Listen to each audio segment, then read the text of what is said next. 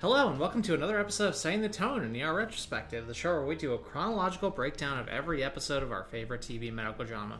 My name is Elizabeth, and joining me today, as always, are Lauren. Hello. And Daniel. Hey. Today we'll be discussing Season 5, Episode 7, which is titled Hazed and Confused. The episode aired on November 12th, 1998. Lauren, what was going on that week 23 years ago? U.S. Vice President Al Gore signs the Kyoto Protocol, an international agreement to reduce man-made greenhouse gas emissions. However, U.S. law dictates that any such international agreement must be ratified by the Senate before the U.S. formally enters them. As of 2020, it had not, making the U.S. the only country to sign the agreement but not ratify it. I'm shocked. Great. We live in a capitalist hellscape, folks. It's fine. The Waterboy, starring Adam Sandler, Kathy Bates, Fairuza Balk, and Henry Winkler debuts and demolishes the competition to take the number one spot at the box office. It was like 52 million to 13. What or the something. fuck? Whew. Lots of people wanted to see Adam Sandler play offensive imitation of a mentally challenged person, I guess. And The First Night by Monica concludes its run atop the music charts. Daniel, what else is on? Okay, What? can I just say one thing? Yes. I did love The Waterboy when I was younger. I suspected as much. It's sort of... It was on TNT and USA all the fucking time. And I still hear in my dreams, water sucks. It really, really sucks. Yes, water sucks. I feel like around here, it was either here or maybe Big Daddy. Have we already passed Big Daddy? At this No. point? No. I think that's next year.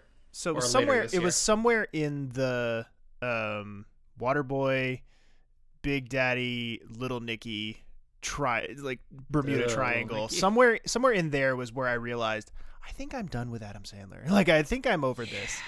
Like I don't know if it was like turning 11. Like I don't know what level of maturity it takes for you to get to where you're like, you know what? I think I've had enough.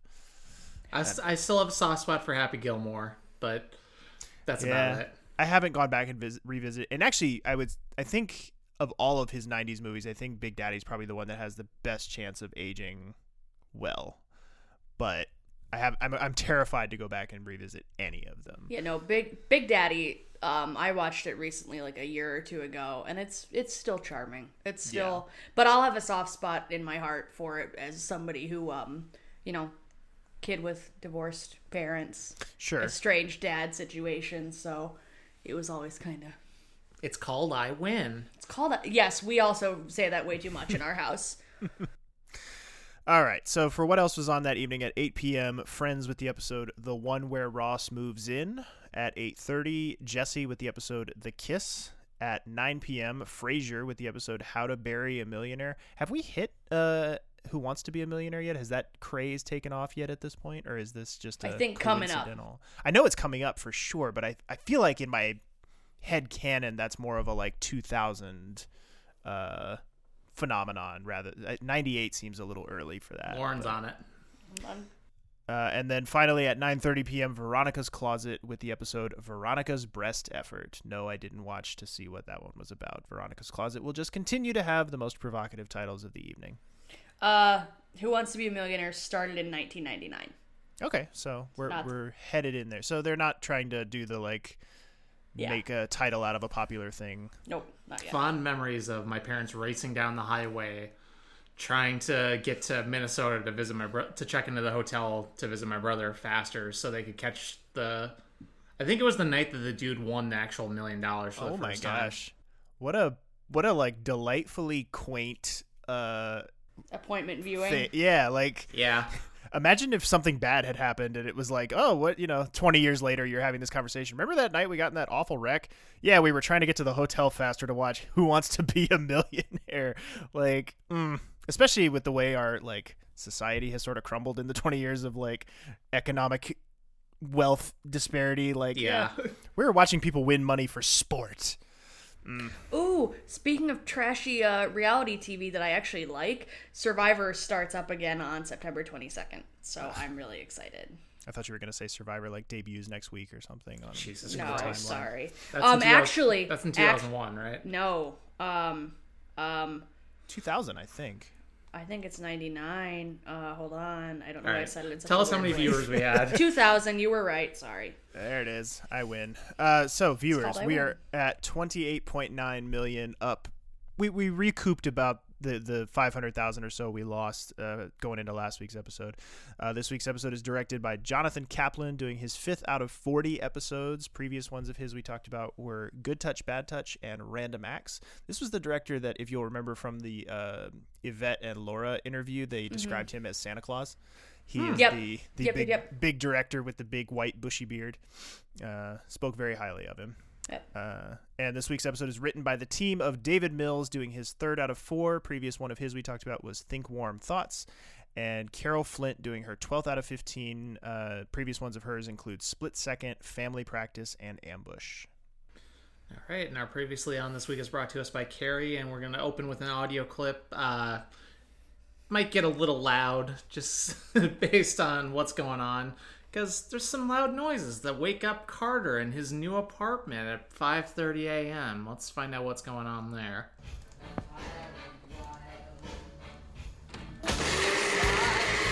Hey! Morning, Carter. It's Grace Jones. Hey, I didn't wake you up, did I? I mean, you're on a 7?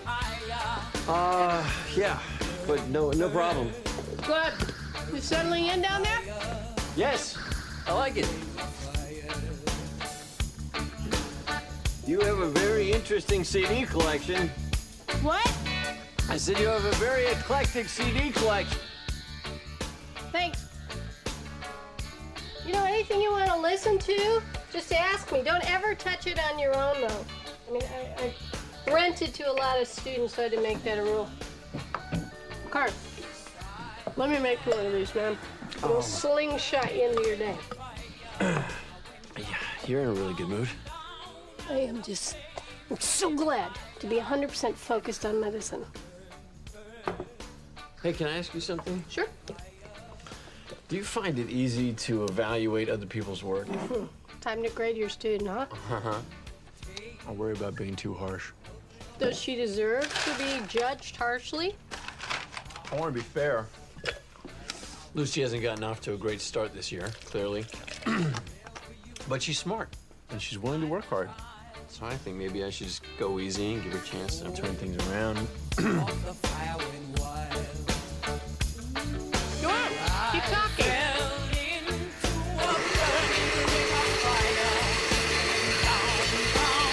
I fucking love Carrie so much. Can we just get a spin-off show that's just this? I could Yeah. listen. Yeah, I could listen to them in this situation for far more than the almost 2 minutes that we had the audio of for. They make for a very good odd couple. They do. Yes. And who would think that Carter would be the straight man in that? Right? Yeah, no, I like that. I like the way that they flip that on its head a little bit. It's great. Glad to see Carrie just relaxing. She's run out of fucks to give, and it's beautiful. You can tell by her like Jimmy Buffett shawl and the apple smoothies she's making at 5:30 in the morning. Yeah. And the very strange quasi reggae cover of Ring of Fire. Yeah. That I was like, "Phew, this is something. My favorite version of that song will always be the social. God, oh shit! I think it's Social Distortion is the band. Oh yeah. They do Yeah. a really good cover of Ring of Fire. You're absolutely right. I forgot all about them. Yeah. Okay. Anyway, Mark pops into the firehouse to come along for a ride along and asks if he can sleep there tonight while his building is being fumigated. So his bro-ness with the firefighters and EMTs continues, and Lizzie walks into the ER, and we see Doyle at the admit desk. Doyle is still there apparently. Proof of life from Proof of the life. from the cast members. She does exist. Turns out Romano specifically asked for Lizzie's help on a case, and Lizzie's complaining because she hasn't slept in hours. She's also not on call. She stinks, and nothing is going well for her. She's been on all night. She's just done. I love the way that she barks back at Doyle here. Like the way that she is just at her limit already when the episode starts. She's like, look at that clock. What does it say? 6:02 or whatever the fuck it is. 6:38. Yeah, she's like, I am not on call. And then Not- Doyle just being such a prick. Like Doyle just giving her no sympathy whatsoever. Yeah. And we are in with some bangs. Still no twinkles to be found. And we did note that I picked a random season 11 episode, and they do exist. We've mentioned this before. They I was do watching, exist. I had to watch some fun episodes earlier this week just to get pumped, and they are there. And I'm so excited to talk about late season ER.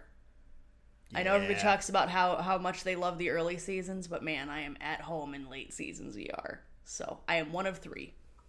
Not these 3, just one of 3 people on the planet who love late season ER.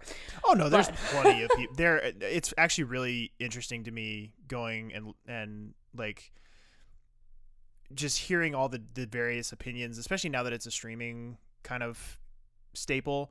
Like there's obviously whole new generations of fans that are experiencing ER, but there's also people that even when the show was on didn't jump in until season 7 or 8 or 9 or whatever. And for them, it's like, for them, the show doesn't begin until what happens in season 8 happens. You know, for them, that's where the show really starts. And for so many of like the original fans, the like ones that were there from the very beginning, that's where a lot of them fell off. So it's really, I think that's one of the things that makes the show so fascinating, is that it really is so many different shows contained within one. It's the multi-era thing that we've been talking about. Yeah, We're in chapter 2 now.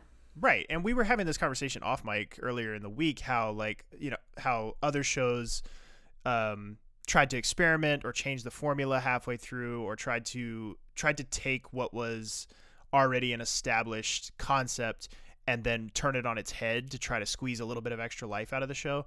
And I made the point in the group chat that I think that if the show had come along, you know, 10 years after it did, that we could have gotten, and I think this is true of Law and Order too, because with both Law and Order and ER, the institution is the main character. Mm-hmm. The ER or the judicial process, like the legal process, that is the crux of those two shows. And so I think if they'd have come along, you know, even just 10 years after they did, I think you could have seen those shows go on almost indefinitely with rotating casts and new characters and new storylines and everything. Those shows could have gone on. I mean, you sort of see that a little bit now with Law and Order SVU, which is in like season 20, God knows what at this point. And Grey's Anatomy starting up season 18 here pretty soon. Yeah, but Grey's Anatomy, I think they have announced is going to end, right? Like it has. Oh, did they? It has an ending. I thought I had seen that, but I could be completely wrong about that. But I don't think it's planned to go on forever. But yeah, I get what you mean, because in that show, the hospital is more of a confluence point. It's a touchstone. If I'm using that right, it's, you know, it's important. It obviously because it's a main character in certain storylines, but it's not really. You're not going there to see Grace Sloan Memorial. You're not Yeah, you're not watching the show. And you're like, oh my God, they're at Grace Sloan. Right. It's right there in the title. It's Grey's Anatomy. At the end of the day, it's still what's her first name? I always forget.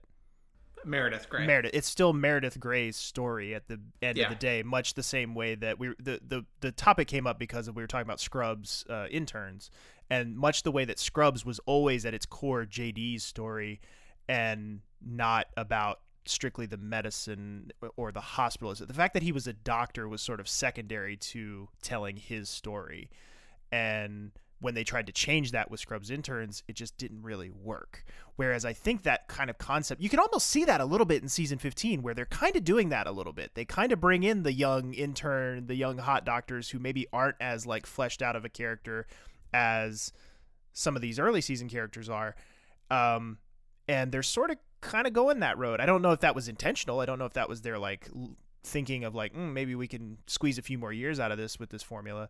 But I don't know. It's just, I really think that ER would have been a perfect breeding ground for something like that, where it was like, no, the ER is the main character.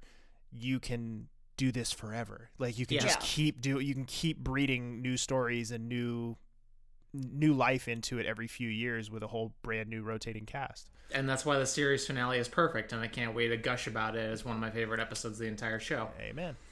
And in other news, I checked. It does not look like a series finale has been announced for Grey's yet. Cool. So you still have a while Hooray! to be into it. Finally, we'll go back into the episode. Let me get back on topic here. Jerry is at the admit desk with Chuny, Carol, and Jeannie talking about the dumb fake porno names or romance novel names. And this is a running through line throughout the episode. No one can decide what makes up your porno name, your drag queen name, your any of them. And it's like your middle name and your dog, aka the best way for scammers to get your security question answers. Guys, don't answer this shit on Facebook on those meme pages. Don't do it. I've fallen for it twice. I've luckily never had any of my shit stolen, but once somebody pointed out to me that it's a perfect way for someone to get your information for your security questions, stop answering your frickin' porno name, there's air quotes there, jokes online, no matter how silly they may sound. Do them with your friends, fine. Don't post them where thousands of random strangers can see. Please, this has been your mom PSA. Lizzie, what happens next? Well, Carrie's waiting for delivery. You know, she's very excited for a certain implement to arrive at the ER that was discussed last episode. Is it her sense of humor? Oh no, that's already here. I know. I just had to. It was good. That got delivered to her house, and it is on full display. You're right. Now, but Anspaugh comes down to tell Carrie she needs help to help finish the attending schedules because he can't work the software, and she's like, "Yeah, just Jerry will help you out. That's not my job anymore. Jerry can help you out." She says, "Oh, I have too many patients." Oh, yeah, I love it. Look upon the field where Carrie Weaver's fucks have grown and see that it is barren. But Jerry tells Anspaugh there's a call that needs to be forwarded to the chief of ER. Uh-oh. Oh, I was just going to say, I may have pulled something similar today at work. Where I was like, I'm behind because no one else knows how to do this. There you go, Lauren. Yep. Take something from your mentor. I'm channeling my inner Carrie at work right now. The good parts. So then we go from there. We see Lucy in the bathroom running over a script to use with her meeting with Carter today regarding the way her internship or is it internship or is rotation? Her rotation. Oh, yeah. Yeah, she's a medical student still. Yeah. So the way her rotation has been going thus far. We see her little Palm Pilot pad thing. I don't think we ever came up with a satisfactory name for it. They name it in this episode. Yeah, they do, don't they? Yeah. Yeah, it's like Doc Palm or something. Yeah, like something Palm like Doc. That. Almost made me wonder if they got money for it. Like it almost made me wonder if like there was like a little backdoor endorsement deal there or something. But I've still never seen anything like it in the real world. But Carol walks in on her and overhears part of it, and Lucy then gives Carol a tampon, which is yet another example of why I should read these bullets before I highlight my notes. Just a moment of solidarity while everybody's talking about how much these two are at each other's throats. I just noted, great for primetime show for showing like, hey, I need a tampon. Just having it be matter of fact, and also just even if you don't like somebody at work, you can still help them out. And it is a Palm Doc. I checked later in the episode notes. Palm Doc. There we go. So we see Lizzie telling Peter that there's an emergency patient and then continuing to complain about her night last night. It says, I used to work 36-hour shifts as an intern back in England. Makes me realize how long ago that was, which I can totally relate to because I obviously never did any like 36-hour shifts or anything like that. But, there was definitely a time in my early 20s where pulling a, 12-hour shift or like working a double on the weekends or something like that was like a totally like normal, I went through a stretch in my early 20s where I didn't have a weekend off for over a year. Like I would work both Saturday and Sunday. I would go in at 7 in the morning on Saturdays and work until 7 at night. And then I would come on Sundays, work 7 to 1, get a 2-hour break, and then come back and work 3 to 7 so that they didn't have to pay me overtime. Capitalism is a hellscape, folks. Don't do that. I definitely had days in college when I was tutoring and stuff where I would start my day at 9 a.m., tutor for most of the day, maybe have a class or two, and then have a 6 p.m. to 9 p.m. class and go home. Yeah. The thought of doing anything like that now just makes me want to shrivel up and die. I know. I was apparently already a 70-year-old woman 5 years ago when I had my status saying 13-hour day, somebody save me. So. No, you're just a human being with limits. Yeah. Is that hustle culture not a thing? No, fuck hustle culture. Yeah, I mean, work smarter, not harder. I know we have people who listen to us at work and who work night shift and stuff like that, and by all means, like we're with you, like solidarity. Yes. Like Yeah. this sucks, and I'm sorry that you have to do that, and I hope that you're able to get into a situation where you don't have to do that very soon. And we hope we make your work time a little bit better. we hope. And there's so. also you also have to remember there's insane people who actually like we're just night owls. Yeah. that too. Yeah, that too. I don't know how they function in society, but God bless them. Like one of your best friends. They keep our power plants running. Yeah, that's true. We get a nice little bit of continuity here as she mentions Dr. Kotlovitz, who we saw a little bit of last season when he did Allison Beaumont's vocal surgery. He also does, being that he is an ENT, the E being ears, does work with cochlear implants. And Peter, continuing his just like longest denial arc in the history of the world, continues to get pissy that she even mentioned anything to him at all. Even though she didn't use any names and like was not specific at all, just was like, hey, a friend of mine, maybe, whatever. So, but I did appreciate the continuity beat here where she's like, yeah, I've worked with him before and he's great and whatever. So I thought you'd appreciate that. Yeah. And it turns out Carrie's shiny new toy that she's waiting for is a sternal saw. Yikes. She's so excited. All I can think about is next season when I see that thing. Yeah. All I can think of. I did appreciate, though, that after she unpacks it, she does do the dad thing where she immediately puts the battery in Yeah. and does the test. Like, you have to. Yep. It's the law. Gotta make sure it works. And it didn't even, I'll say, Aunt Spa's like, what the hell? And she was like, oh yeah, it didn't even have to pass through surgery for approval because, it was Ben that says that. Yeah, not Aunt Spa, excuse me. Because Ben's like, what the fuck? Why'd you get that? Yeah, like Yeah. you aren't authorized to have that. No, Carrie's authorized to use it, so she's doing a study with it as well. And I believe she says that surgery will get it on odd days and the ER will Something get it on like that. even Yeah. days, or possibly vice versa. But Something like that. so, yeah. We have a quick check-in with Carol and Doug. Carol mentions to Doug that she's still not pregnant. Doug's like, oh, maybe we just have to try harder. And she's like, no, actually, that's wrong, and it's going to be diminishing returns after a certain point. So clearly, she's reading the fertility books and stressing out over why she is now not pregnant after she has stopped taking her birth control. She's on an early version of Facebook. So I would like to point out how we first started talking about the Doug and Carol pregnant, not pregnant thing, I think in episode 4. And people were very quick to point out how many details of the subsequent storyline developments with this that we were like just blindly speculating about and we're probably wrong about. And I would just like to point out, as people, I'm happy that people correct us and point us in the right direction. I would just like to point out how fucking messy this storyline is, and I don't know why they chose to go this route. Like, they know Clooney is leaving at this point. That is a done deal. There's no speculation. There's no 11th hour, we hope we can get him to stay. No, fuck that. They know Clooney is gone at this point. Why they chose to do this convoluted ass pregnancy storyline that's going to make him do out of character stuff after he's gone, it makes no sense to me, and I have no idea why they did it, because it's not like Juliana Margulies is actually pregnant in real life and they have to come up with a storyline reason for it. Like, she's not, I don't think she had a kid until almost 10 years after this.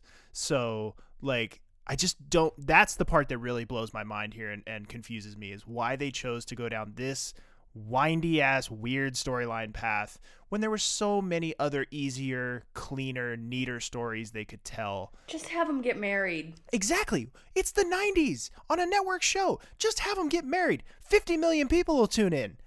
Guaranteed.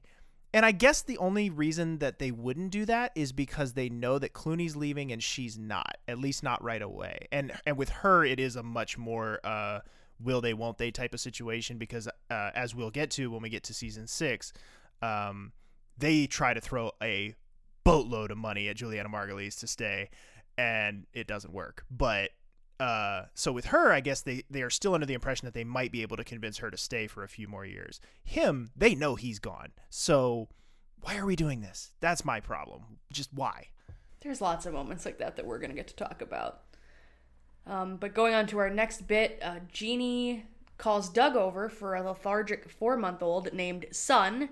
And he's like, oh, is he Korean? And Jeannie's like, no, Mom's just a little different. And Baby hasn't been nursing much. He's only having her milk, no solid foods or formula yet.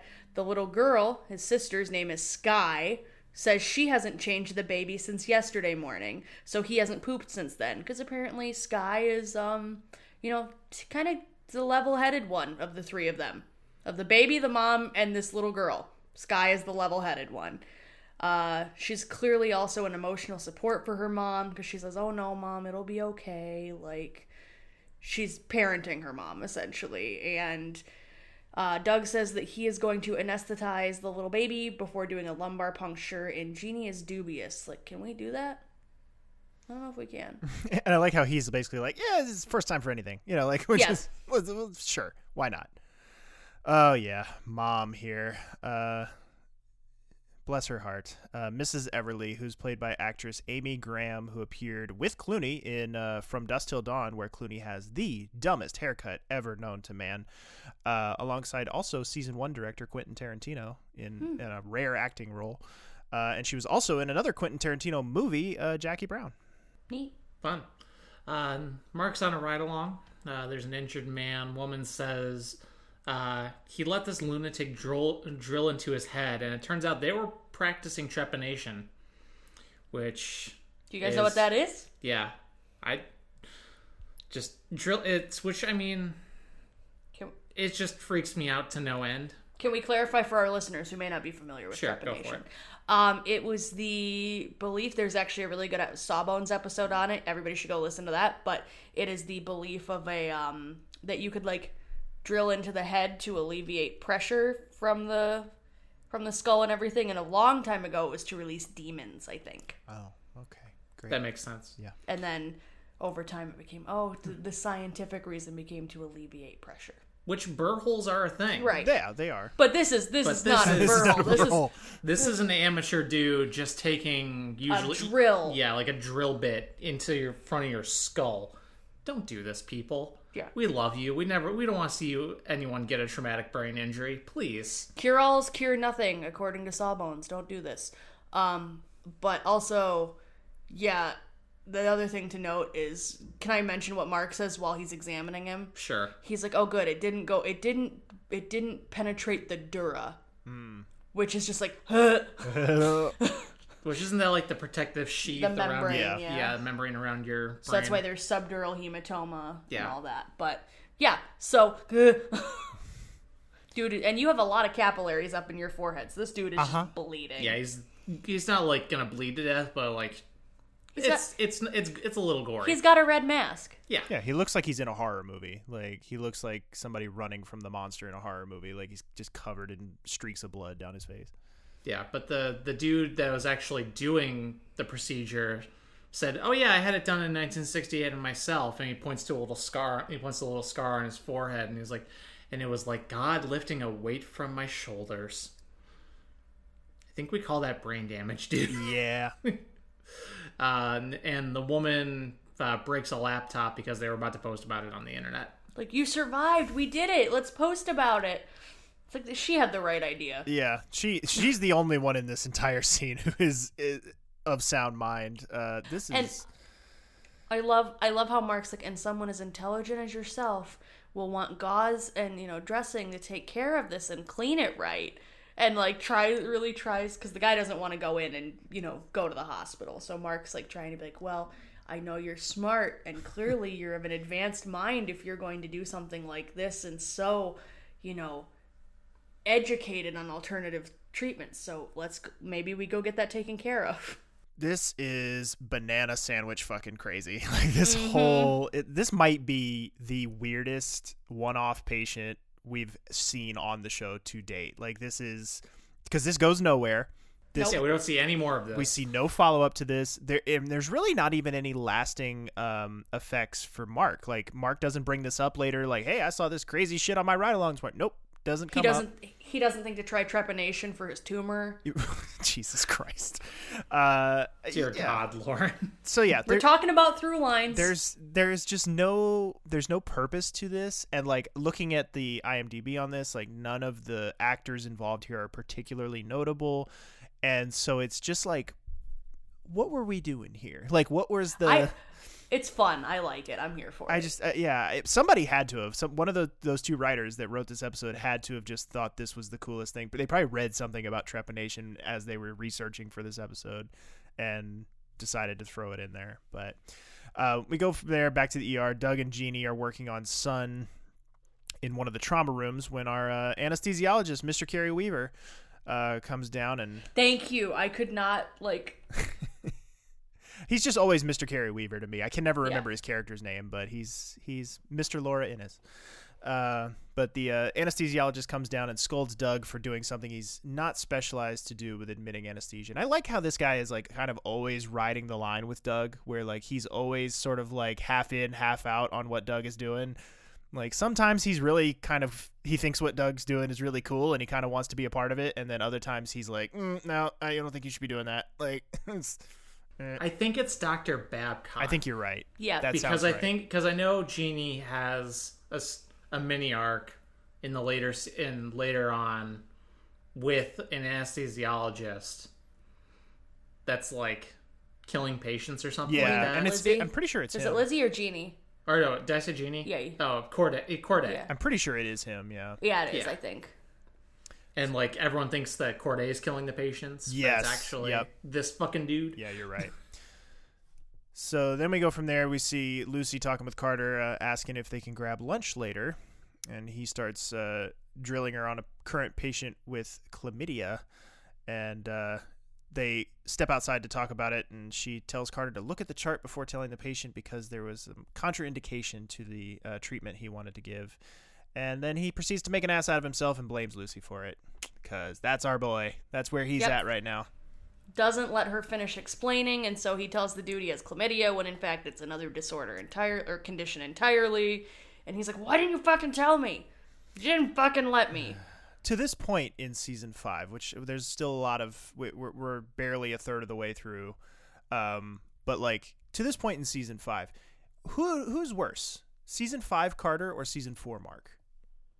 Mark obviously had the casual racism bend to him, but I would argue that Carter is he's towing that line. He's not there's no racism element to it, but he is every bit as unpleasant to be around. Season 4 Mark, because he was an asshole to everyone.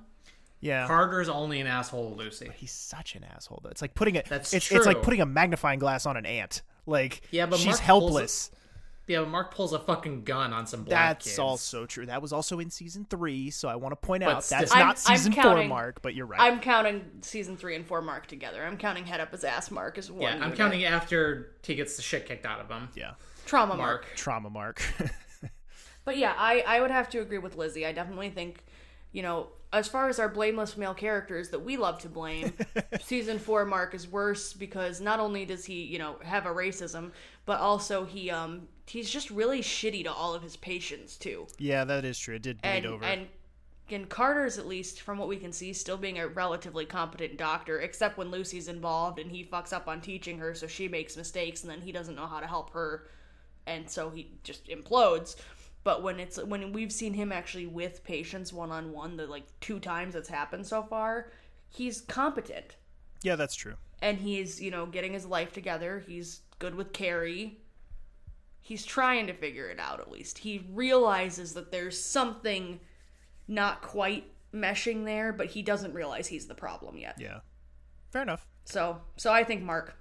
But then Aunt Spot comes out of the elevator with a giant pile of papers in his arms, and Doug and the anesthesiologist are both arguing on both sides, and it's lovely chaos.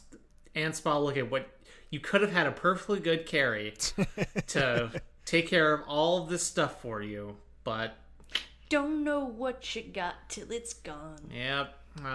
Carrie needs the trauma patient coming in to be a good client for the sternal saw, and she gets all hyped up and oh my god, it's a gunshot wound. Oh my god.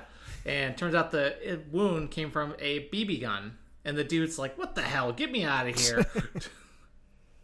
I love how she has everybody prepped and ready. You need to take time on this. You need to do this. You do this. Oh, fuck, it's a BB gun. Then Lynette walks in on Carol trying to do a blood draw on herself and offers to do the draw for Carol and run the results through the clinic so it's more private. And Like, so they're gonna do a hormone level check for Carol and everything, and Carol's like, yeah, I really want to be discreet about this. It's really none of your business. Please stop asking me further questions. Awkward, but Yep. also fair. Also fair. Anspaugh chases Mark down because his interview with Dr. Lee has been pushed back, but he says her CV is amazing, and he's very excited to interview her. What about our background check, huh? How's that looking? Honestly though, actually, because Jake sort of like was, which I know we told him we would stop subtweeting him, and I promise this is the last one. Oh no, but we still have 10 seasons of this show to go. I'm at least trying to cut it down a little bit. And this is not really, it's not 10 really a more seasons of subtweet. subtweeting. It's not really a subtweet. It's just he happened to be the person who brought this up most recently. A lot of people bring it up, and people bring up that this storyline isn't super believable because why would this hospital not do a background check and not do the other thing? But they're sort of setting up a little bit of storyline justification for that with how overwhelmed Anspaugh is. Like, yes, I know it's a committee, and yes, I know there's presumably somebody else up there who knows how to look at it and conduct a background check besides him. But they are sort of giving a little bit of storyline justification here that Anspaugh is so overwhelmed and so out of his depth with this that maybe some detail like that would slip through the cracks. This is why we have an HR department, folks. Mark asks Carter for his student evaluation, and Carter snaps at him like, oh, I thought I had till the end of the day. Like, oh my god, how do I do this? I'm so nervous. Blah, blah, blah, blah, blah, blah. And Mark's just like, whoa, just evaluate her work. You can get it to my box later today. Shut up. And Jerry's still going on about that damn porn star name game. Tay Sprinkles McGee. Sure, why not? Everyone keeps coming up with different credentials for what the names mean. And Morales calls Yosh a cookie fairy and Jerry fat, and then refers to Yosh as a this his words, not mine, a bone smoker while talking to Mark. Gotta love the late 90s. And why couldn't this guy get killed off instead of Oh, yeah. so some other EMTs we will lose along the way? yeah, like, and this all happens because Yosh brought in cookies for the nurses that, you know, they're all chilling in the lounge eating, and Jerry, Yosh, and I think Connie are in there having a snack, and the paramedics come in and just take some. Yeah, Morales takes like 2 or 3 or something like that. And they're like, hey, those are, and Yosh is like, hey, those are for the nurses, but you can have some. And Morales is like, oh, what are you, the cookie fairy? To which Jerry, being the sweet boy that he is, stands up and is like, I'm sorry, what? I love that so much. It's so good, and it just, like, my heart exploded a little. Right? when My that heart happened, grew I was like, 3 sizes. it's like the interview face, Right? Like, just all over. So I love, because we get it's not even sweet baby Jerry energy. It's just good friend. It's Jerry's the heart of the ER energy. Yeah. Like, he's got everybody's back. Just, it's so good, and it was so nice to see, even in, like, what are we in, 98? Yeah. Right? Even in 98, that they're having this be like, Yosh is openly gay. Yeah. It's been mentioned twice now, I think. Oh, it has? Yeah. How did I never catch that? Because there was that one, the one guy who calls him, like, a Chinese queer, and he goes, Japanese. Yeah, that's right. The gangbangers So from he doesn't- a few episodes ago. Doesn't correct him on the gay thing. No. And also here, like, everybody just seems to know Yosh is gay. And no one and cares. the ER staff is fine. Like, it's not a plot point, but it comes I've up learned when something people new today. I never caught on to that. Yeah, so it's heavily alluded to, if not outrightly spelled out, that Yosh is gay. Yeah. I think that I think that is canon.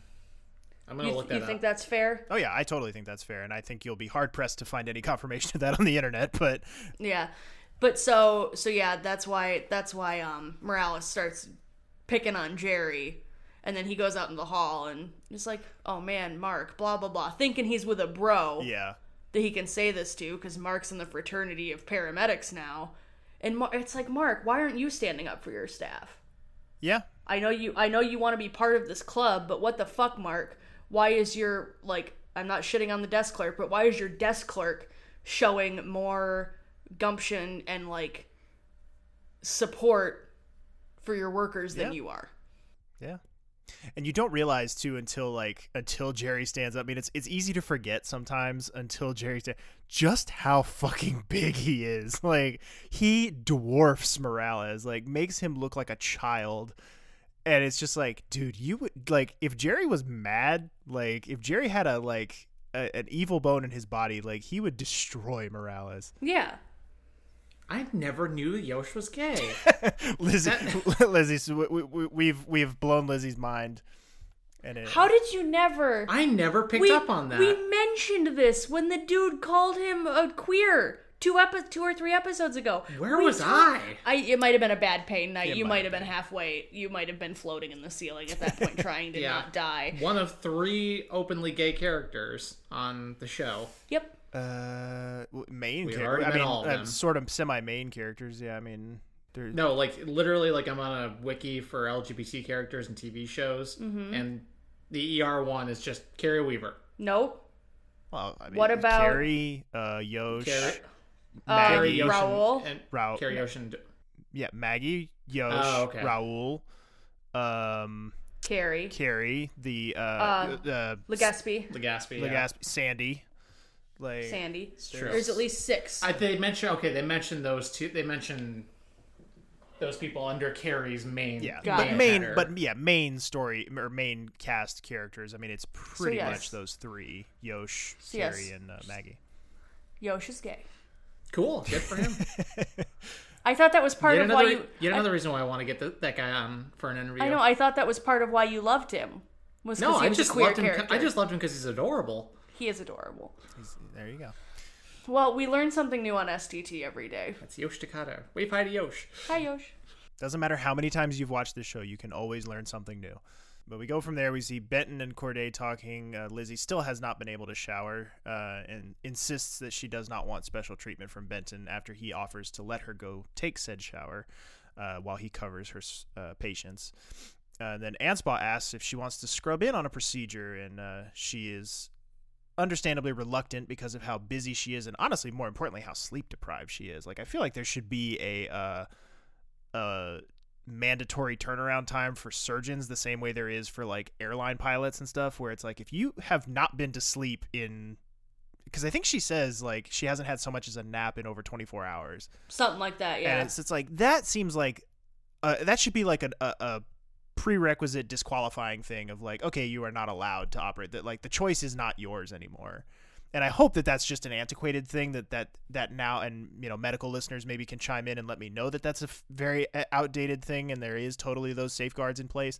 But it just please put us at ease. Yeah, it just seems to me like this is like a glaring hole in the setup here of just like, this should not be her decision. But for now, we go back down to Jeannie and Doug talking about Sky's mom leaning on her too much. They try to separate Sky, get her away from her so they can talk to mom one-on-one. So Sky and Jeannie go off to put some toys away and trying to get to know more about what is going on, because Sky is only 6 years old, and that is the oldest 6-year-old I have ever seen in my life. I want to touch base one more thing on Anspaugh asking her to do this. Not only should it not be Lizzie's choice, Anspaugh should know better than to even fucking ask her. Yeah. With how busy he knows she's been. But I don't know that he knows, though. I think he's completely into his own bullshit. Fair. That, like, I don't know that he's really fully aware of what she's up against. She tries to tell him. Like, she's kind of like, yeah, I've been really busy and I'm really tired. And then he's like, well, these don't come along every day, sister. You better get on the fucking train. Like, so, I don't know. Fair. All right, now let's go up to that ill-advised surgery. Where she's nearly falling asleep out at the table and then actually does fall asleep at the table. Who does? Corday does. Which is not the only time that this will happen over the course of the series. Oh, no. This will happen again much later on down the road. Well, not much later on, but several years from now, this will also happen again. And Anspaugh kicks her out to go take a nap. We all need a nap. Yep. Sometimes a juice box and a blanket. Tommy Pickles had it right. It's my new cleric in D&D. My healing spells are juice boxes. And I'm a Jedi, so it's fine. And then Carter grabs Carrie for diagnostic help and he sees Yosh using Lucy's Palm Doc, which I looked up is not a real computer brand or anything. Weird. There's a couple like language Yeah, like, that's what I text-speech thought about. things. That's what I was thinking when I first saw it too. I was like, it looks like one of those little pocket translator things. Yeah, there's a couple things, or it looks. I mean, she's dictating her chart notes into it. But she's also pulled up diagnostic shit on it before. Yeah, so yeah, who knows? So there was no branding agreement, I don't think, because there wasn't even a Wikipedia about it. So even if it was a dead company, but Carter borrows it for reference and overhears what she recorded earlier. Awkward. Not great. Not great. Then Mark and the team of EMTs are at the firehouse eating dinner, and it turns out they got Mark his own EMT jacket, and they say, "Okay, you gotta do a little ritual with us. We brought a backboard in. Nope. You just gotta lay on it on the pool table. Come here, buddy. It'll be fine." Nope. And they all tackle him and start strapping him to the backboard, along with attaching a C-spine collar. And it's a real great way to trigger that PTSD for Mark. Yikes. He does a really... Though I will say, I am very proud of Mark for asserting himself here. Yeah. And getting out of the situation. Yeah, this is upsetting. Even for me, who's never been like... That was... Had anything remotely like happen to Mark happen. Yeah. And hopefully it never will. Yep. Yeah. They did a really good job shooting this scene, though. Yeah, they did. They really got across that POV camera, which is usually not helpful, was really helpful in this scene of like getting across how upset and claustrophobic and just like overstimulated he had to have felt in that moment. They really got across that very, very well.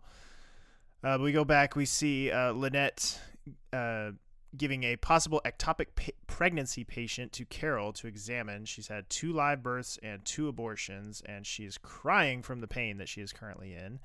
And shout out to the most random powerhouse cameo of the episode here with actress Octavia Spencer, who appeared in movies like The Hidden Figures, The Help, The Shape of Water. She has 140 credits to her name and an Academy Award for Best Supporting Actress in The Help.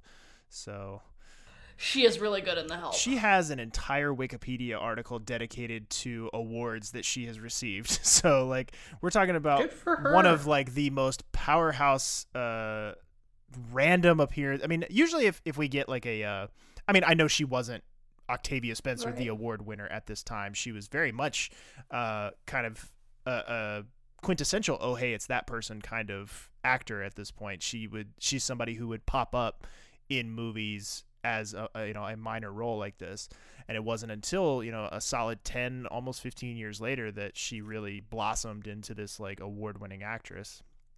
But usually when we get somebody on the show who, even after the fact, becomes this like massive star, it's usually like they're a patient and you can really tell like there's something there, or like there's a glimmer, thing. It's not usually kind of like a silly sort of like C-plot patient like this. It's very rare that we get somebody doing a storyline this minor who will go on to be such a major star down the road.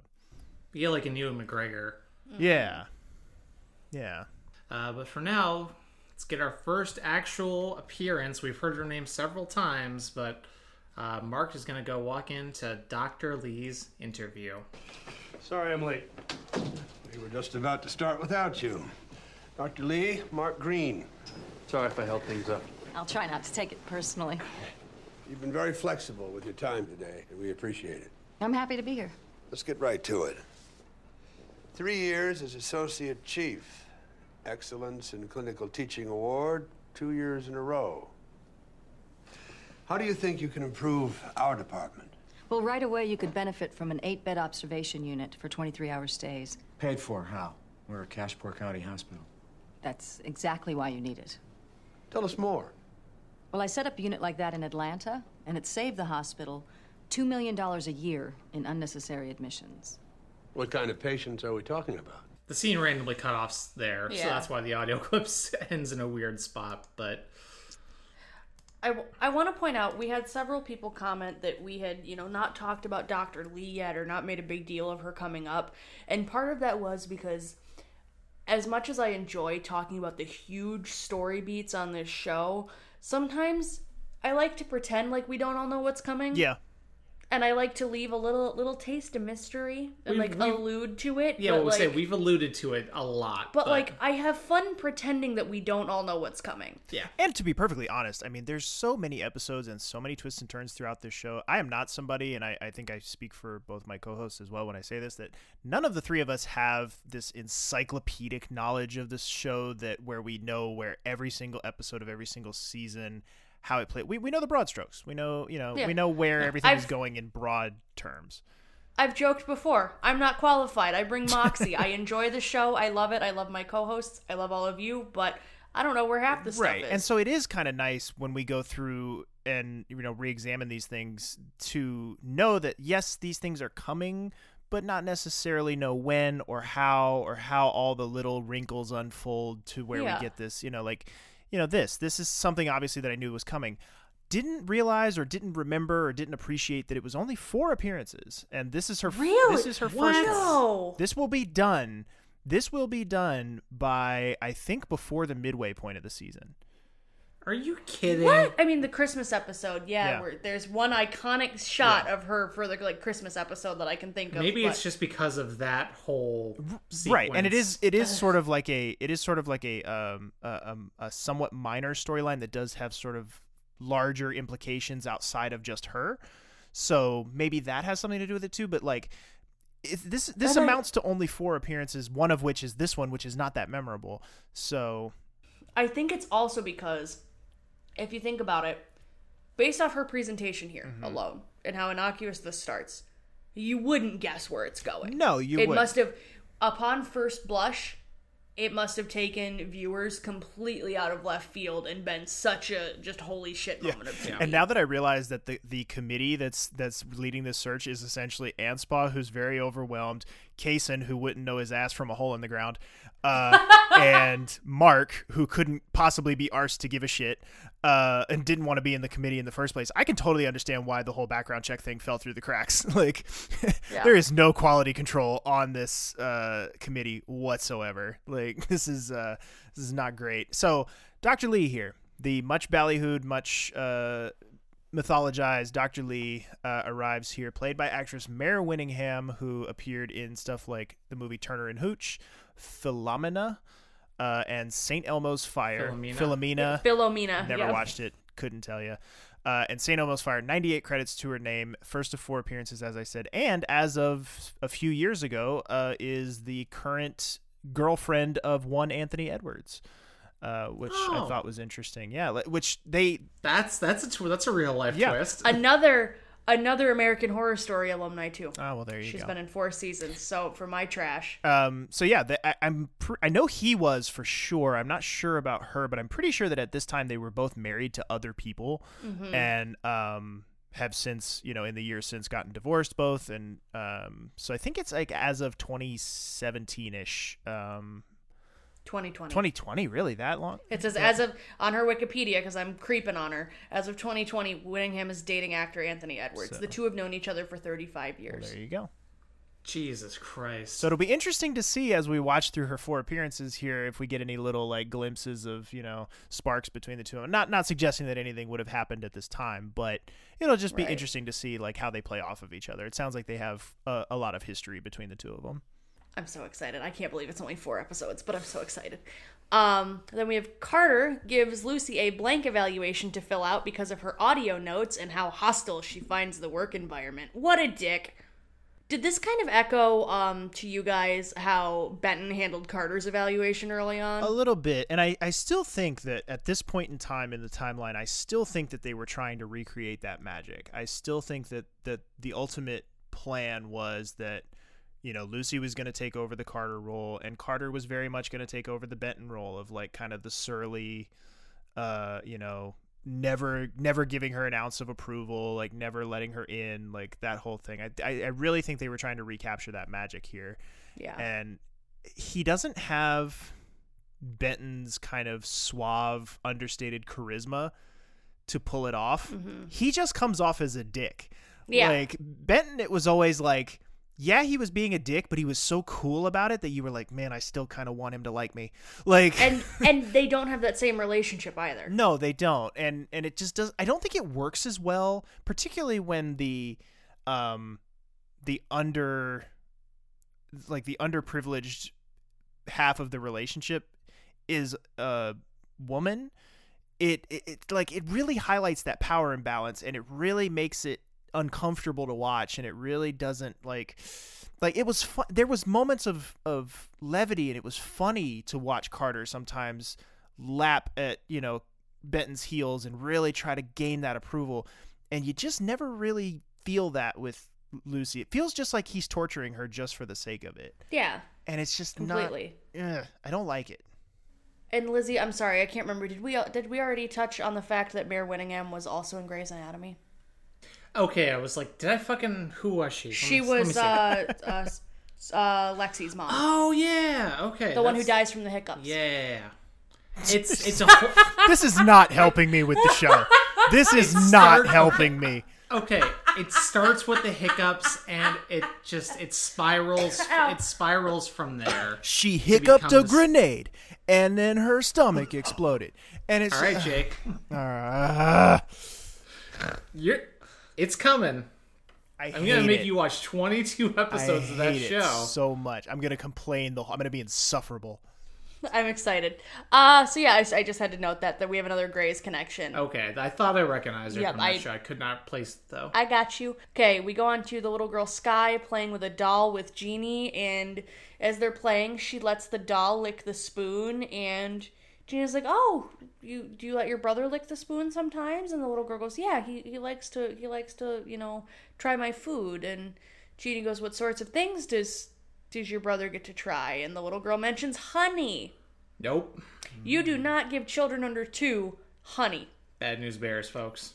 Botulism, right? Yep. Yeah. Botulism spores that with their underdeveloped immune systems that can be fatal. Yeah, not great. Had a little bit of like house flavors to it, just a little bit. The way she sussed that out. Just and she's like, "Let's go find your mom." So yeah, they get it taken care of. Son is gonna be fine. Jeannie still feels really bad for Skye. Then Dr. Lee says she's gonna go walk around to get the lay of the land after the interview, and Anspaugh tells Mark that he wants to take Dr. Lee out to dinner for a more informal meeting and kind of suss her out a little bit more, because he is absolutely in love with this woman and just wants more information and really thinks she's gonna be a great deal. Well, we'll see how that plays out for him. Then we go over to Carol and Lynette examining the pregnant woman. 15 weeks, but she wasn't even sure she was pregnant. But Lauren. But 6 weeks is a fine cutoff, Texas. Fuck you. There it is. Sorry. There it is. Sorry, not sorry. Fuck. Totally fine. Let's go. Needed to be said. We go from there. We see Lizzie after her shower talking herself up in the mirror, saying that it's only a few more hours. She can get through this. Peter asks if she can watch his service while he goes and meets with Dr. Kotlovitz. Apparently he's had a change of heart on that.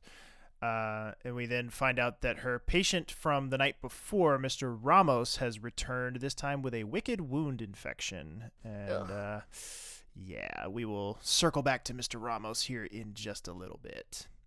I like the bit of her talking to herself in the mirror. I thought that was really well done. It's so cute. It is very cute. Just her just hyping herself up and then just giving herself a thumbs up in the mirror. Was there a GIF of that anywhere? I'm sure there. No, I think that's one of the ones I've seen. I used it as a clip for the episode, so excellent, perfect. So then we go from there back to Doug and Jeannie talking about Skye, and Jeannie just once again advocating for Skye here, says mom is draining the childhood out of her, and very sweet stuff from Jeannie here. Just wants her to be okay, and I was surprised at how dismissive Doug was of it. Like usually Doug is very really advocates for kids, and where's the white knight Doug on this one? He's very surprisingly just kind of hand wavy about it, and he's like, yeah, it happens sometimes, whatever. You're right, I didn't even notice that, but this is something that season 1 Doug would have called CPS and but what the fuck. And I know I'm trying to be better about it, but it bears repeating that because this is about the time too where they go in to talk to the mom and talk to Skye at the same time, and they're like, hey, this is why your brother can't have honey and all this other stuff. And it just popped into my head again that I was like, if this mother was black, he would have run into that room screaming about, don't you know not to give honey to a you stupid bitch. Like, it's just like dude, like, and I don't know. I just don't know if I'm reading too much into that or like. No, she's not a woman of color, so she gets a pass in the Doug book. And I'll say this, even if you are reading into it, that's what we're here for, Daniel. Yeah, I guess. But Corday's having a very normal one. She trips over a trash can when she goes to check on Mr. Ramos, and his airway's tight, and she's going to administer some magnesium. Because it helps relax the smooth muscle, I believe she says. Mark asks Carter about his evaluation, and because it's filled out, and it's not great, and he says, if things were this bad, you should have come to me. So we're going to come back and revisit that. You done fucked up, Carter. You done fucked up. Mark asks if he can crash with Doug instead while his place is fumigated, because relationship with EMTs is now over. Relationship now with Doug is my best friend. Doug as best friend again begins. We haven't seen a lot of Mark and Doug lately, have we? No, we haven't. No, but we've been hanging out with the paramedics. We're now about to begin the lovely little period, and I say that without a hint of sarcasm because I really do genuinely love it. But we're about to hit that very pleasant little period where Mark as best friend with Doug gets handed off to Mark as best friend with Carol, where they pair them up. Yes. They pair them up as a trio for like half a season, so like we're like, okay, Mark's not going to be by himself after Clooney leaves, and then Mark and Carol kind of become besties for a little bit. And they've always been somewhat close anyway. They have, but like they really lean into it here, and I really like it. Good.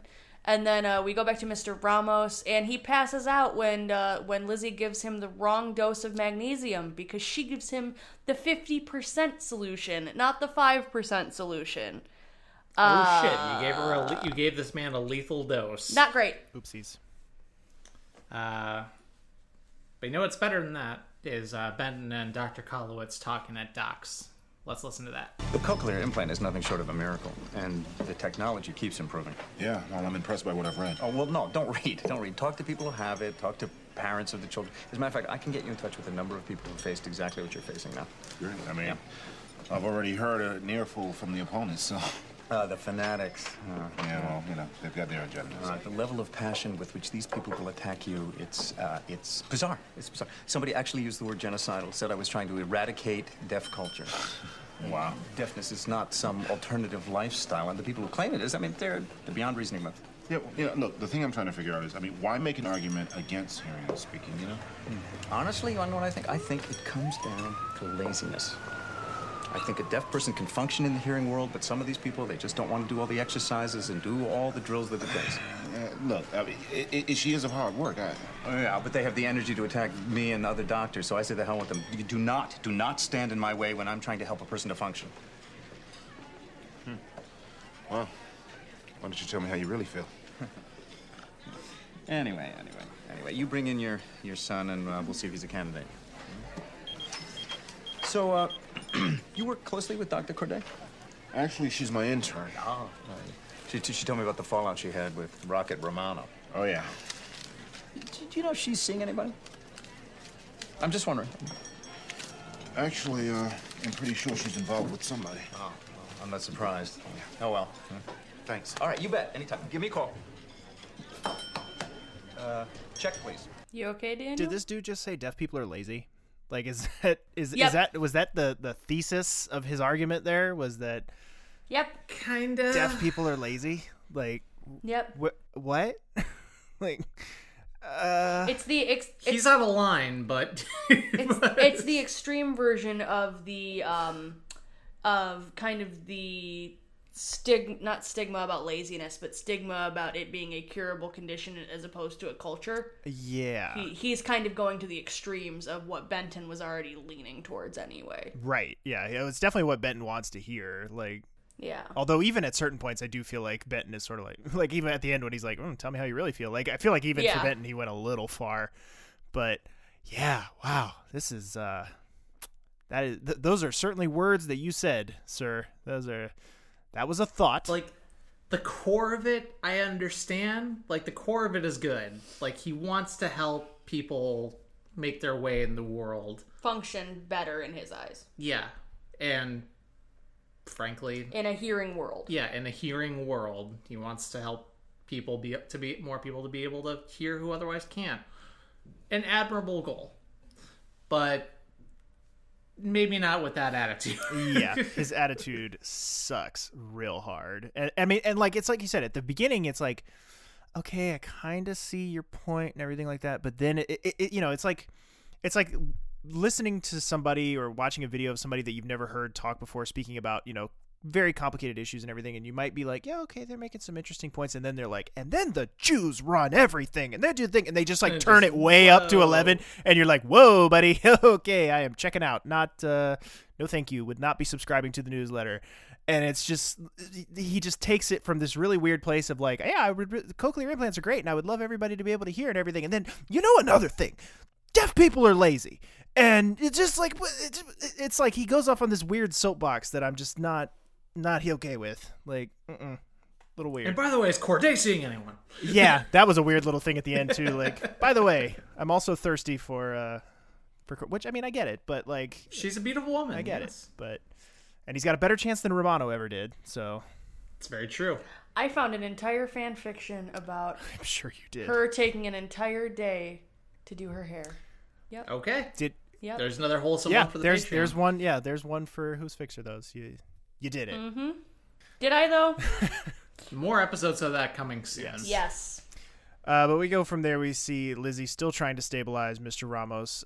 He has successfully. They've successfully stabilized him. He's bounced back. They've paged Benton, and Lizzie owns up to her mistake. But yeah, I think it's to like the charge nurse. Yeah, I think it's to nurse. Or no, yeah. You're right. There's a separate nurse in there that we've never seen before, and I don't think we'll ever see again. But yeah, fun day for Corday. Feel for her. And then Carol's blood results are back, and her fertility hormones look just fine. Progesterone's all good, estrogen's all good. Everything's good in the neighborhood. She's just stressed because it's been a few months of trying with no luck. Oh darn! You have to have more sex with George Clooney. and Lynette's like, "Girl, you need to relax and just get laid more. It's only been a few months." And Carol's kind of like, "It's none of your business. Can we please not talk about this? We are not that close of friends yet." But then we find out that Maria, the pregnant girl from earlier, is leaving, and Carol asks her where she's going because she pulled out her own IV. She really just wanted to know the gender of the baby, if it was a boy or a girl. And Carol attacks her because she thinks she's put two and two together, and that Maria is going to abort the baby if it's a girl because she's had 2 boys and 2 abortions. And Carol screams at her in the middle of the hallway and in front of everybody, and they have to pull her off Maria, and Maria heads out. I forget what she says about girls. Like, oh, girls are too much girls trouble. are nothing but trouble or something like that. Yeah. How do we feel about this as a... What the fuck? Yeah. Octavia Spencer, what the fuck? Well, obviously I guess my question is just like, how do we feel about doing this at all? Like, why did we need to pick at the abortion scab again? They already did the abortion episode much better and much more nuanced. I get that it's because Carol's freaking out about not being pregnant, yeah. And then she sees this girl throwing her pregnancy away, for lack of a better term. I don't agree with that term. I don't agree with what the episode is saying. Right. But I get that in the throes of having a fertility issue, how you can feel like someone who's healthily pregnant aborting just because they don't like the gender can feel like a, not personal attack, but it can weigh really heavily on you. Yeah, I get that. And to me, granted, I'm probably speaking out of a place of ignorance here, but this is one of those things where it's like, I feel like it's a little bit of, I just don't know that I buy that this happens. I don't know that I buy that this is a real thing. Can I tell you what it feels like? Yeah. Welfare queen. Yeah, exactly. Yes. It feels like them, and I'm not saying them ER, but just like society. Like, it feels like society creating a problem that doesn't really exist. And media like this helps perpetuate it. Where, this is, I just don't, has there ever been somebody in the history of the world who got an abortion because they weren't satisfied with the sex of the baby? Probably. Like, that has probably happened at some point in human history. And especially in cultures where it matters more and there's limits on how many children Right. you can have and things like that. But in the U.S. at in the least, U.S. and especially at this time and everything, like, I really struggle to believe, in all honesty, that this was a problem that was prevalent enough that it warranted mainstream attention this. It's the welfare queen myth, except it's with abusing the healthcare system because you want to make an educated choice about aborting your baby. And I'm going to do it again. I did it earlier in the episode to Clooney, and I'm going to do it again here. Do it. I think it really sucks that they made this character a black lady. Like, I really do. I think it really fucking sucks. Like, I think if you were going to do this storyline, which, again, I would like to stress that I hope that you would just not do it at all. But if you were going to do it, maybe don't make it a minority. When we said representation matters, this isn't what we meant. Yeah, this is just bad. Like, just but don't do this.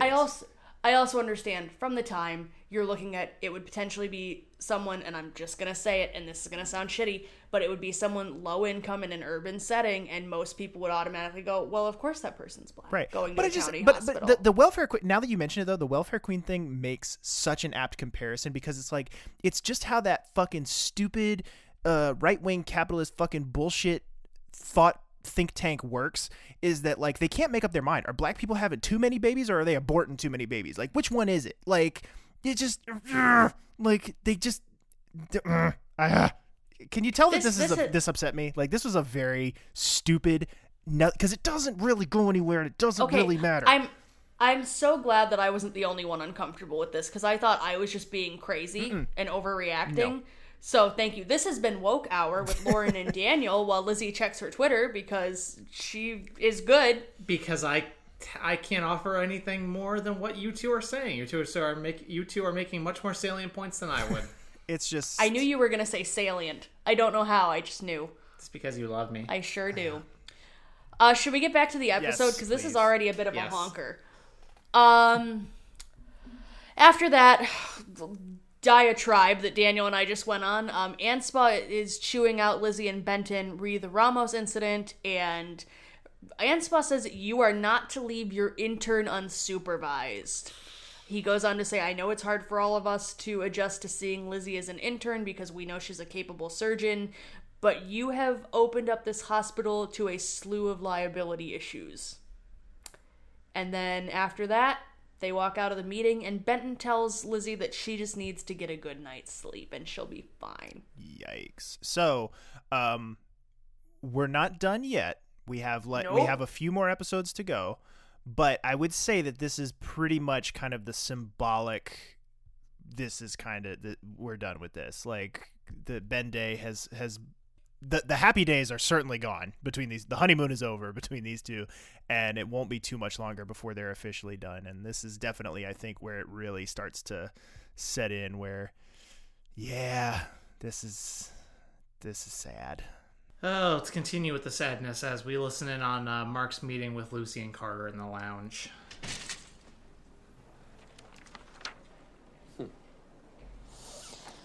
I didn't fill out this evaluation, Dr. Green. Who did? She did. Why did she? Because he told me to. I didn't tell you to give it to him. I told you to give it to me. No, you didn't. Okay, wait. Don't talk to each other. Talk to me. Mark, I just want to know how she thought she was doing before I made my final assessment. So I tried to put myself in his shoes and be very critical. He handed me this form and said, fill it out, and I assumed that meant turn it in. How could she assume that? It makes no sense. See, that's a big part of his problem. He gives incomplete directions. Oh, I give incomplete directions? Name a time. Just one. Tell her to name a time when I medically gave her incomplete Offensive. directions. Okay. Talk to each other. Don't talk to me. Whatever this is, I can't fix it. Work it out, both of you. Does anybody realize that Mark aged 5 years in that sound clip? Like, God damn it, guys. I'm so fucking sick of your shit. Just, your children. Fuck. Figure it out yourselves. Oh, Mark. We are far away from season 4, Mark. I'm here for it. Yeah. He's starting to remember to be a mentor again. Yeah. But I feel like at this point, assign Lucy to someone else. Clearly, this is a poor match. Right. Get her with another resident. I think he just wants, because it's Carter's really first med student. Yeah. I think he just. But really, it's not. Well, I think like his first like long term. But it's not. It is because of the casting of the show. But theoretically, Carter's been through this at least like 3 times already. Well, did he have a... You know what I mean? Did he have his own med students before? He's had peers. Like, he had Gant, who was an equal. No, like Henry. Oh, that's true. Yeah, you're right. And those 2 people, like, who were here for, like, 5 seconds. Ivan, yeah. And Chastity. And he never had the to... Asian girl and suddenly he's, like, never had to do evaluations for them. They were just here for a week and then gone, and he never had to deal with their rotations. Like, why... They apparated. So that's just one of those things where it's like, this isn't really the first time Carter's done this. It is because the show is conveniently forgetting. Right. Yeah, you're right. But, like, because remember, Henry had to do all of his, like, final stuff, like, because he did fill out an evaluation for Henry. Gave it to him for Christmas. So maybe it's his most difficult. But they act... I'm trying to give him like a sliver of the doubt, but like, I really shouldn't The writing is acting like he's never had a med There is a lot of stuff in season 4, though, particularly with Carter, because he's so tied in with Delamico and they want to pretend like Delamico never existed, that there is a lot of stuff in season 4 where they do just kind of hand wave with Carter, where they're just like, yeah, that never happened. Like, I think functionally you are supposed to sort of think of Carter as season 3, end of season 3 Carter, right into season 5. Like, season 4 Carter is largely kind of a lost season for him because he spends so much time with a character that they would prefer to pretend never happened. And so it's unfortunate, and it creates weird little plot inconsistencies like this, but I think that's what's happening. So... All right, that's all I got on that one. I'm just grumpy. I get it. But we go from there. We see Anspaugh chasing Carrie down for help with something, and she dodges him because she has a candidate for the thoracotomy study. And Lauren? Whose films are those? I was so worried we weren't going to get one this episode. Anspaugh randomly decides to tag along on this trauma with her, like, because we're so frequently, exposed to Don Anspaugh, the trauma room surgeon. Carrie operates the saw expertly, and they crack the chest in 42 seconds. And boy, howdy do they crack this chest. This is one of the kudos to the props department and sound design for how well they execute this scene here, where you're seeing the chest get cracked open, like you're seeing them, digging around, rooting around inside that chest cavity. The fucking Foley work on Foley work, all the sternal saw scenes is just crunchy in the best way possible. Crunchy Foley, and just you really get the sounds of bone being shredded by a machine. It's pretty gnarly. But so we go out of there. We see Dr. Lee approaching Mark at the vending machines. Says that she feels like they didn't get to connect in the interview, and if I didn't make my best case during the interview, I'd like to try again right now. I will say, you gotta give this to Amanda Lee. She's got moxie, and she's charismatic as hell. Yeah. Like, I wish I could approach interviews like this. Yeah. Granted, with less fraudulence, but still, the general confidence that she does this. Just, so good. And let's go over to Carrie and Anspaugh chatting after the trauma. Call me when he's in recovery. Thank you. Don, I have something to confess. No? For a while, I felt resentment when it became clear I wasn't your choice to run the emergency department full time. Well, it's not that you weren't qualified. Oh, hold on. Now I am so grateful to be putting all of myself into medicine. And I want you to know there are no lingering hard feelings on my part. Well, I must say I could sense the bad feelings, and I did wish there was something I could do about it because I value your friendship. Well, how's the job search going? We interviewed a wonderful woman, Amanda Lee, out of Atlanta. I don't know her. Why don't you join us for dinner? I'd love to hear what you think of her. Don, I'm trying, but I'm not all the way there yet. Go, Carrie, for knowing her boundaries. Yeah. Way to take the high road. Yeah, and I like the very teeny tiny little bit of plot breadcrumb there, where he's like, yeah, we hired this wonderful woman out of Atlanta, Amanda Lee, and and she's like, never heard of her. If a fucking nerd like Carrie Weaver has never heard of she had heard of slimy other guy. slimy McGee out of fucking Bellevue or wherever the hell he came from. Lidvac. Yeah, she knew who he was. Like, if she's never heard of this lady, maybe that should be a red flag there, Donnie. I don't know. Because it could either be that or it could be her being passive aggressive. Like, never heard of her. We could read it either way, and that's the brilliance of it. I like that they are just leaving little tiny breadcrumbs there. It's there if you look for it. Roxanne asks Carter if it's weird living with his boss as they head into his apartment. And he's like, yeah, it's fine, whatever. And then they're smooching, and he's talking about how bad his day was. And he says, if you make me forget this day, I will owe you the biggest favor. And she's trying to get sexy with him, and he just keeps talking about Lucy. Foreshadowing. Yeah, I'm telling you right now, barring any future developments as we head it, because I feel like we're probably roughly we have to be getting close to the end of Roxanne. Because she has 9 appearances, and I don't think she's been in every single episode thus far this season, but it's been pretty close. Where I would guess, without looking at it, I would guess we're probably 5 or 6 deep on Roxanne. I think, for my money, she might be the least significant character who gets the most appearances. There have been... Think about this. Amanda Lee gets 4 appearances, and we all remember who she is and what she did. Roxanne gets 9, more than double, and I can't tell you the first fucking thing about her, other than she's a pretty white blonde lady. There's no character development with her whatsoever. She is paper thin. I just... she sucks. And not in a, like, Cynthia Hooper is off-putting sort of way, but she just sucks because she's boring. Like, there's nothing interesting about her whatsoever. Deal. Agreed. And then Mark is over at Doug and Carol's, and Carol is cooking dinner for them while Mark grabs her a beer, and she's clearly upset, and she just kind of looks at the beer and sips it hesitantly, like, well, I'm not pregnant, might as well drink. But just like, you can tell she's trying to put on a brave face for Mark while he's there. All right, and let's go over to our second to last scene of the episode and our last audio. Benton's picking up Reese at Jackie's. Want some more? No. It was good, though. Hey, who's making all that noise? What's up, man? Huh? Come on, let's get ready to go, huh? Come on. Say goodbye to Aunt Jackie. Jackie, who gave him this phone?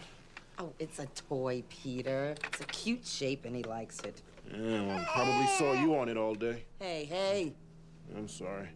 You know, we went to a surgeon today. I'm just trying to do what's best for Reese, and I feel like I'm in the middle of a battlefield, you know? The more information I get, the less I know what to do. I don't really have anybody to talk it over with, you know? Well, what about Carla? Yeah, she's looking for me to take the lead on this thing. I can't be going back and forth with it over with her, you know? Your girlfriend's a doctor. Why can't you talk with Elizabeth about it? Hey. Peter? Hey, come on. Peter? The way Jackie reacts to that is really weird. But also the way he chooses to deal with it is weird, with his weird avoidance strategy where it's like, well, no longer looking her in the eyes isn't working anymore. I now have to pretend like I'm distracted by my deaf son. Like, it's... Yeah.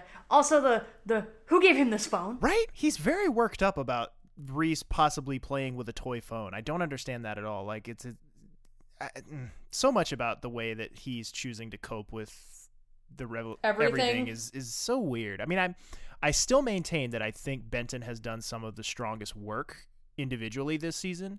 I still think he's my front runner for MVP. But it is still very bizarre how he handles certain things and the way he's choosing to cope with this.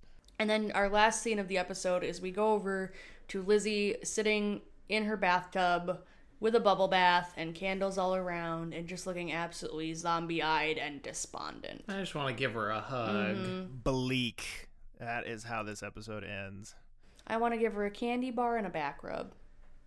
And a juice box.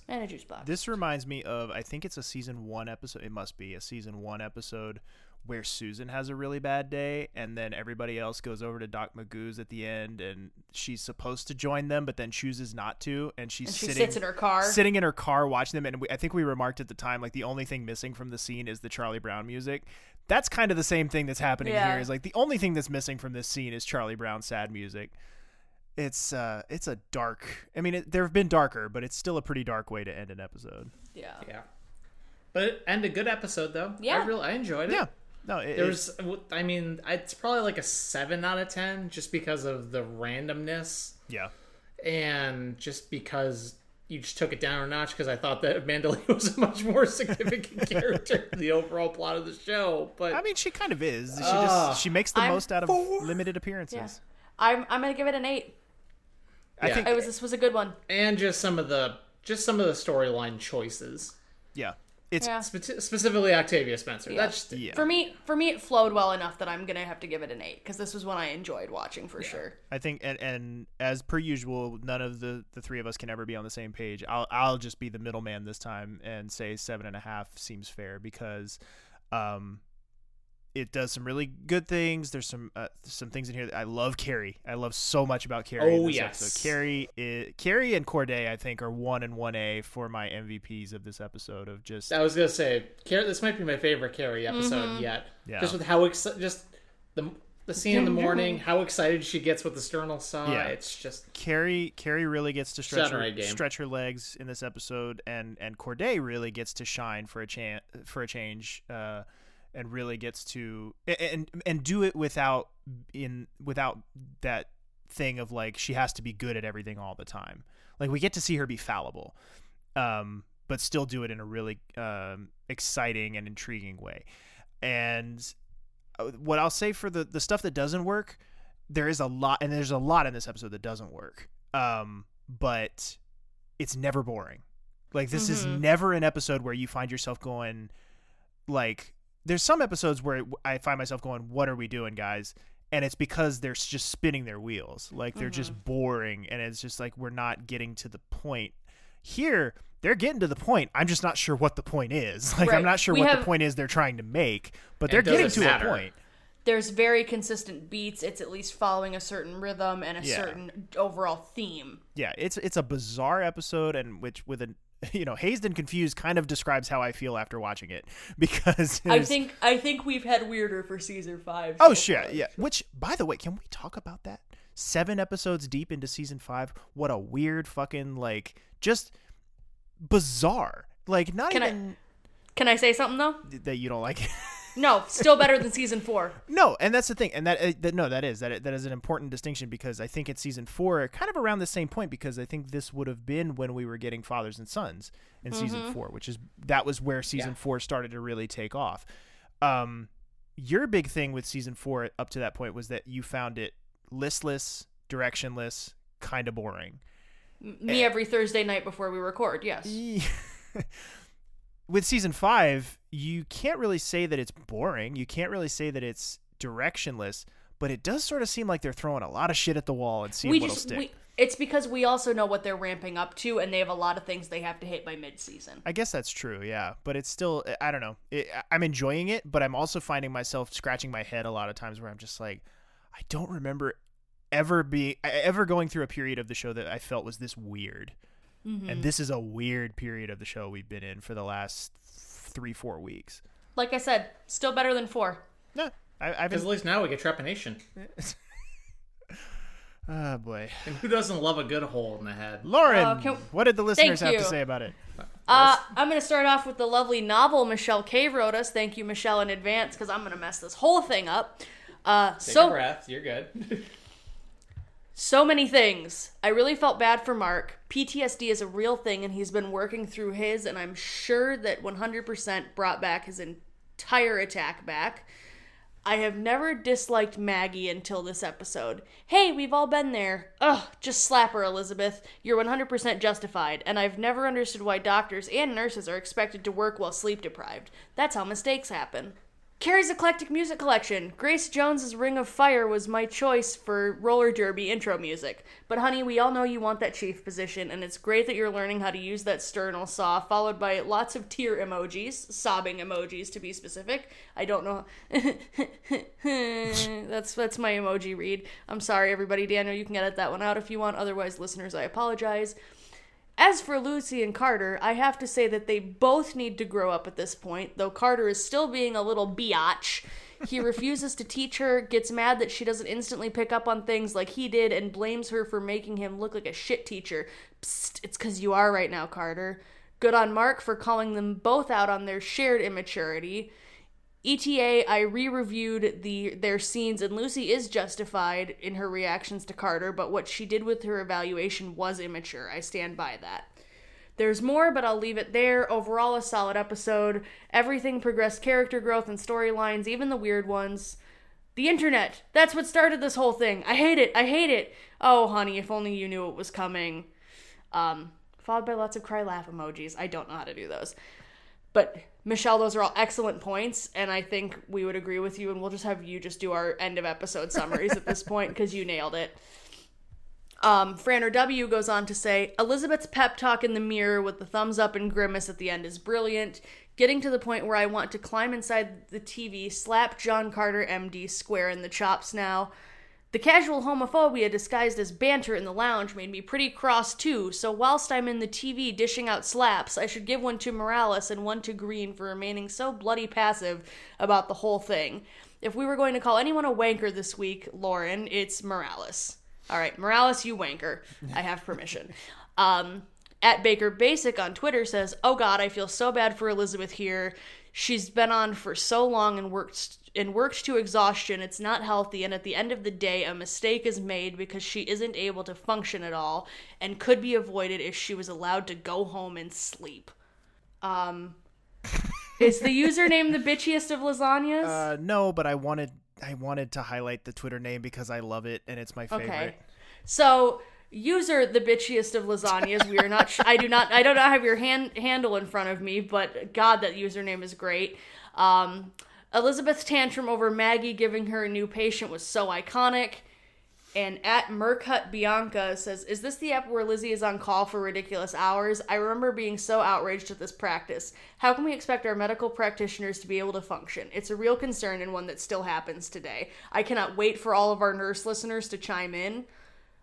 Please, guys, on the comments for this show, when you're listening on Thursday, just let us know.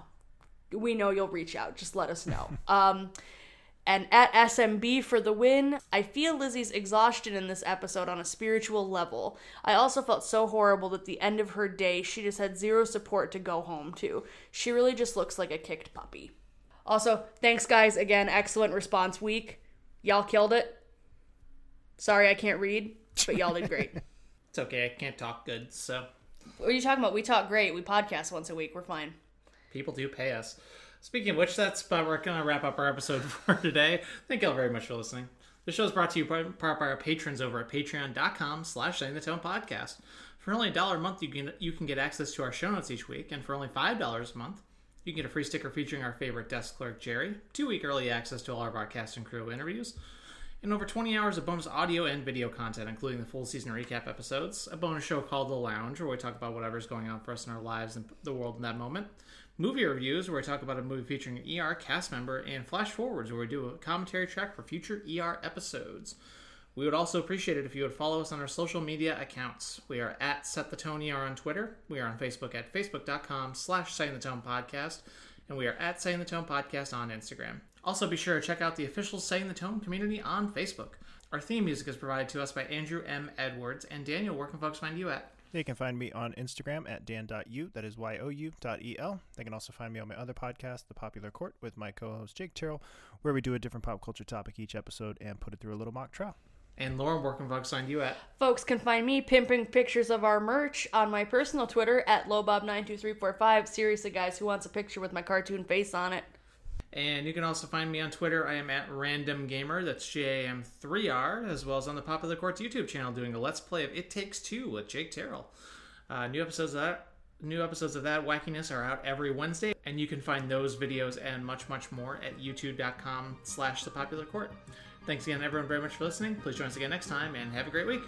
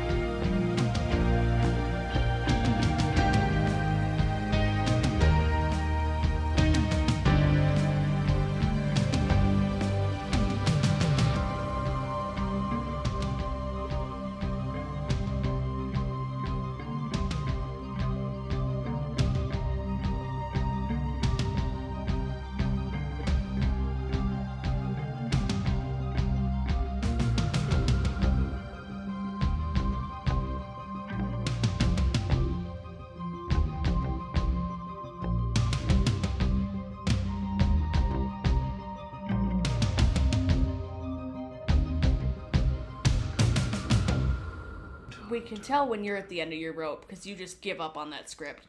What are